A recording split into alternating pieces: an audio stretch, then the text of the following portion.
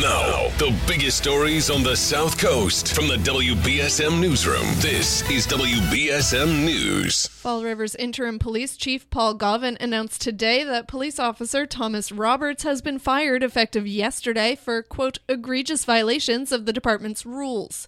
Roberts and another officer had previously fabricated police use of force reports to protect former officer Michael Pessoa, who's being criminally charged for police brutality and was fired earlier this month. In a statement, Gauvin noted that the decision to terminate Roberts was based on findings from a city-appointed hearing officer, although he did not specify the violations that resulted in Roberts being fired.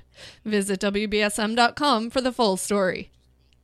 At a hearing on getting his sentence commuted yesterday, convicted murderer Thomas Kuntz of Brockton said that he takes, quote, full responsibility for shooting and killing a New Bedford man in 1987. Kuntz has spent 30 years in prison but will be eligible for parole if his sentence is commuted.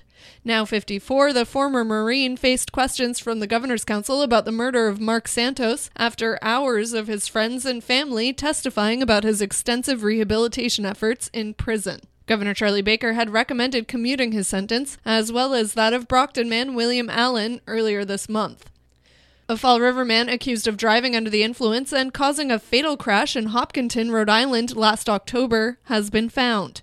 Police say 34-year-old Keith Brown was on drugs when he crashed into and killed an 88-year-old woman and seriously injured her daughter. Brown was captured living under a false name at a motel on Route 6 in Seekonk, where he'd been hiding after failing to show up in court in December. He was arrested as a fugitive and is charged with driving under the influence resulting in death and 2 counts of driving to endanger.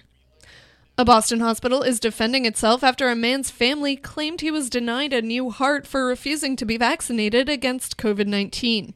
Brigham and Women's Hospital declined to comment on DJ Ferguson's case, but says most transplant programs set similar requirements to improve patients' chances of survival.